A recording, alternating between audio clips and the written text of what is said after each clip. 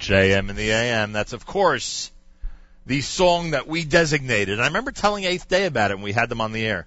We designated as the theme for Superstorm Sandy, By My Side. By my side this morning is Rabbi Bender. Rabbi Baruch Ber Bender is, of course, the director of Achiezer. We remember when the organization was in its initial stages. I know it's an effective organization for a variety of reasons, obviously one being the Superstorm. Another reason is because, ZK, you remember this. Do you remember that episode in Jerusalem when we were walking together and I fell and broke my elbow? Do you remember that? Remember that night? Turned out to be a crazier night than we expected that evening. Do you remember that? Oh, yeah. So I go to a specialist in, remember what I did? I landed Friday morning, went straight to the doctor in Manhattan. And I go to this specialist, a nice Korean gentleman, a wonderful doctor. And he's taking care of me and all of that. And for some reason I decide to mention Rabbi Bender's name because I know that he has a relationship with many doctors who, he's always seeking their help to help people out here and other places. And that was how Rabbi Bender was first introduced to us years ago, as somebody who will help with medical coordination. And what happens when I mention your name to Dr. Kwan? Of course, at Rabbi Bender. I said, there you go. I know that they're doing their work out here at Achiezer. I remember that very well. You remember that story? We're happy you're sitting here with both arms. Well, you recommend a great doctor, and what happens? He puts me back to 100%, thank God. Rabbi Baruch Ber Bender is joined by Eli Weiss, who's development coordinator here at Achiezer. Good morning to you, sir. Good morning. Any information anybody needs about Achiezer and to support the amazing work here, it's achiezer.org. Comprehensive information about what they do is available on the website. You reinforced for me something just a few minutes ago off the air, and I'm so glad you did. It's an observation that's so important. A year ago we sat here. There was still an air of depression as we were exhaling after telling all these stories about Superstorm Sandy. And there were some amazing stories. We can recommend the archive to people who want to hear them. We're talking about Hatzalah members, Achiezer members who put their lives at risk, and we are not exaggerating, to literally save people who would have stayed in their homes and unfortunately would likely have perished. That's how serious a situation you found yourself in and so many other members were in. And we were doing all these stories last year and talking about it. And today, I believe, 2 years later is so different than a year later. Now we could look forward. When you look back, thank God the positive memories and the achdus, the unity, overshadows all the tragedy of that time. And we're able to move forward and talk more about what Achiezer does on a regular basis. So, any need to look back this morning, or can we talk about what you're involved with on a daily basis these days?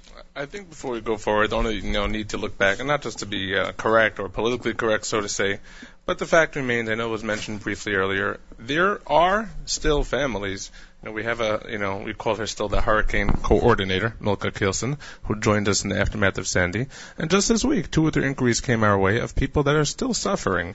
Whether it was an insurance claim that was being, counted on and depended upon, and they waited and waited and waited, and finally it came through, and they said, you know what, sorry, we're not going to give that money to redo your basement. Now, you may think, basement, what's the big deal? For some people, the basement is the primary living space, and on, without going all the examples. So there are those that are still trying to really get back on their feet because Sandy just hit them in a way they never imagined. However, despite that being the situation, I would wholeheartedly agree that somewhat a bit more festive atmosphere because the community, in 2 ways, I think, has really grown. A, it has grown literally by the fact that people have rebuilt, people have come back to their homes, people have gotten their lives back on track, by and large. And number 2, which keeps being mentioned, and I think it's really a fascinating thing because it's holding, was yes, in the aftermath of Sandy, it was every person out there, every organization out there, from far and wide, not only the Rockaway 5 towns, people came in from Brooklyn to help, from Seagate, and from Flatbush, Borough Park, Muncie, Lakewood, Chicago, all over. But particularly people in this community banded together in ways that we never saw. And what I'd love to share with you today is that that's sticking till today. You feel it? Absolutely. There's a newfound unity in the community.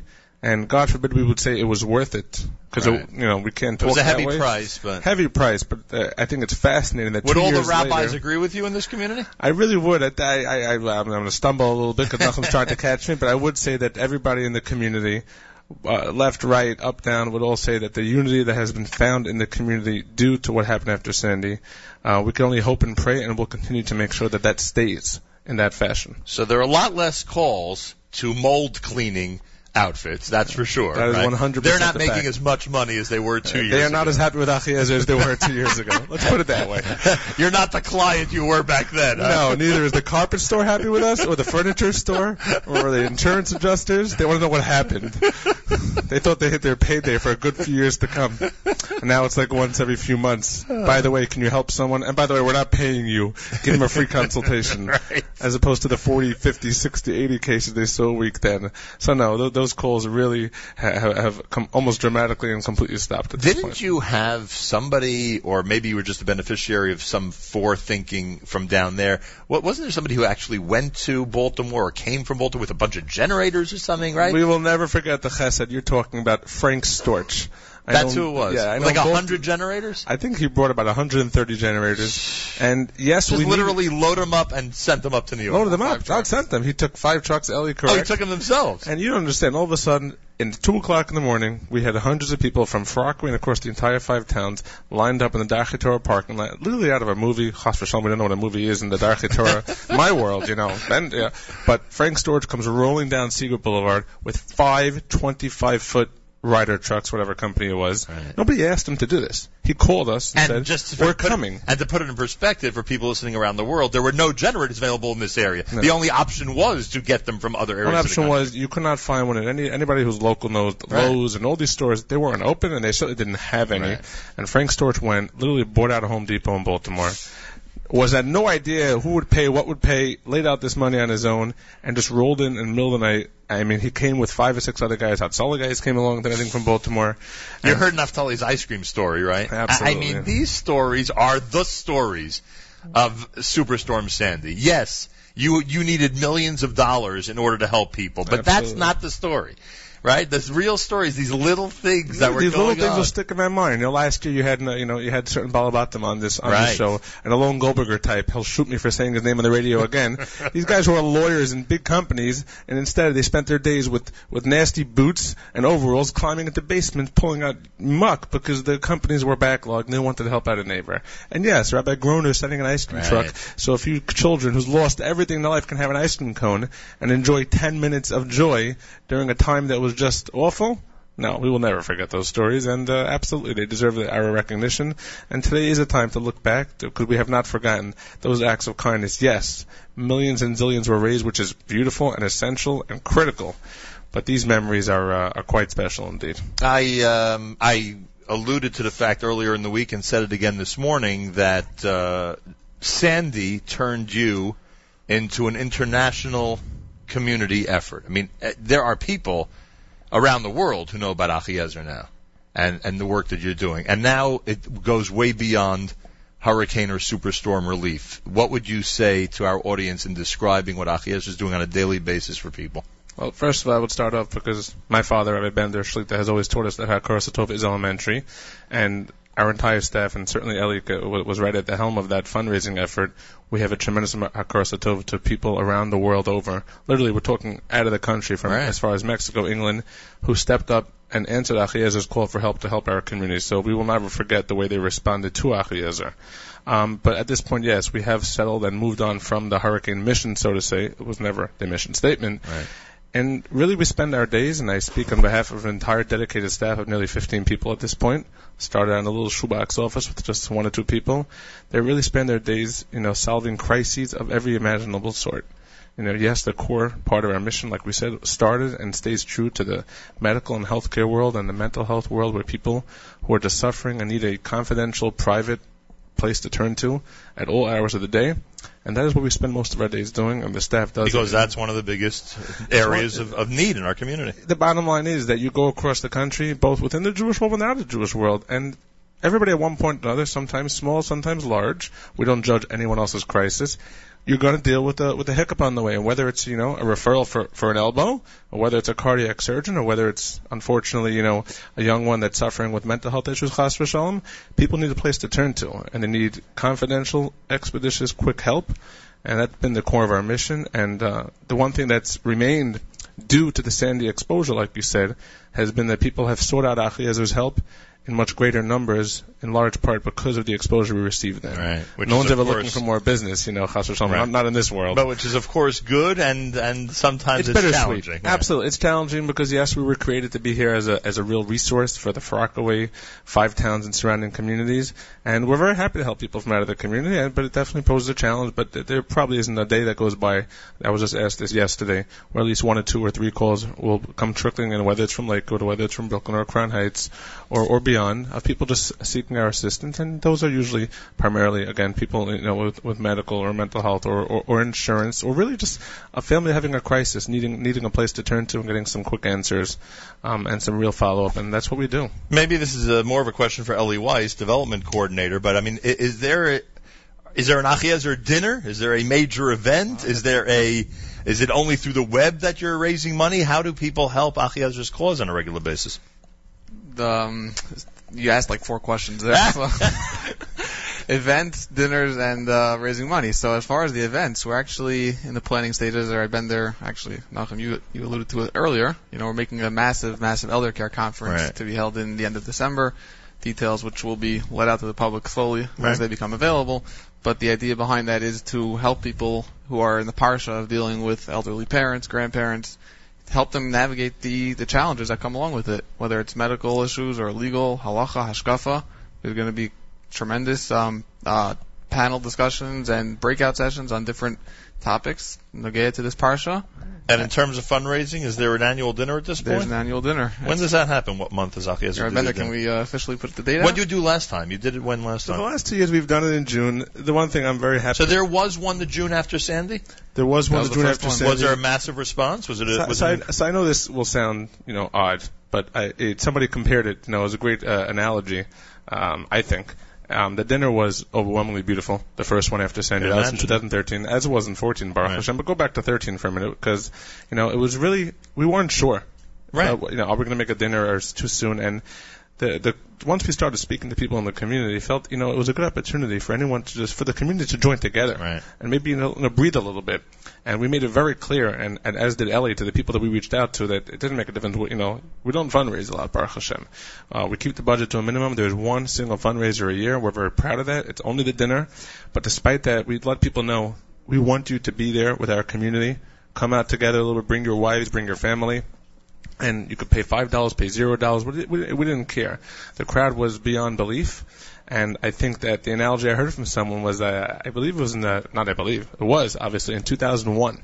After the devastating, awful, terrible attacks on September 11th, the city was reeling. I don't know if you, all those sports professionals out there or lovers, I don't know exactly when it was. It was a few days after the saying there was a Mets game. Sure. Mike Piazza. Bottom of the 9th home run. Right, and Mike Piazza gets up there. Had a chance to celebrate finally. Correct, Mike Piazza's hit, and people, it's gone down as one of those sports, because iconic moment. People just were able to smile and be together. So obviously, lahavdil, we're in a firm world over here. I'm not going to compare the Mike Piazza City Field moment to hear the Jewish community and what we've gone through. But it definitely was, the crowd was beyond belief, and people just felt that they would need to band together. And finally had a chance to celebrate. And I just really hope that, that's because we've seen all types and all sizes, and it really is our hope that we can retain that sense of unity and don't let it disappear. We don't want to wait for, a moment of tragedy to join together. There's an irony about this week in terms of JM and the AM. Yesterday, we spent a good part of yesterday's show speaking about Mrs. Lubling of blessed memory. And when you think about it, and we had an amazing time with her son on the air yesterday, because OHEL's honoring her memory coming up in November. And this is an organized Mrs. Lubling to an extent, right? This is a model of what was going on 30 years ago, but in a much more organized fashion. So I'm going to answer you with something which I believe you will walk away never forgetting what I'm about to tell you. I hope I live up to my statement. About 5 or 6 years ago, when Achiezer first got underway, I made the rounds. And I wanted to learn about, this world a little bit, make sure that we can give people the proper help. And there were people who were around long before Achiezer was in trying to assist people in these fields. And Mrs. Lubling, Rebbetzin Lubling, Allah Hashem, was one of those fascinating, amazing people. We actually had a tribute to her in our last newsletter. Nice. But she wasn't a youngster then. I don't know her exact age. And somebody arranged for me to go speak with her. I happened to have met her after that. And I went down This is a true story. My own eyes. I went down to NYU. And I believe it was Shirley Rosamond, who you may have come across. You know Shirley. He made sure I could find her. She was hustling around the hospital. This woman was in her 90s. And I always heard about it. I was like, what does it mean? She's walking into the doctor's office demanding things. I was taken upstairs to the surgical floor. All right, I get goosebumps just remembering the story. And I'm looking around for Mrs. Lubling, and I had a few people walking around with me, showing me around. I had a hospital administrator came to say hello. And all of a sudden, we're looking down the hall, and this is, again, my own eyes. I'm not aid, me PA'd.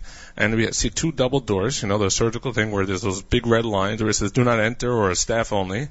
And all of a sudden, the doors swing open towards us.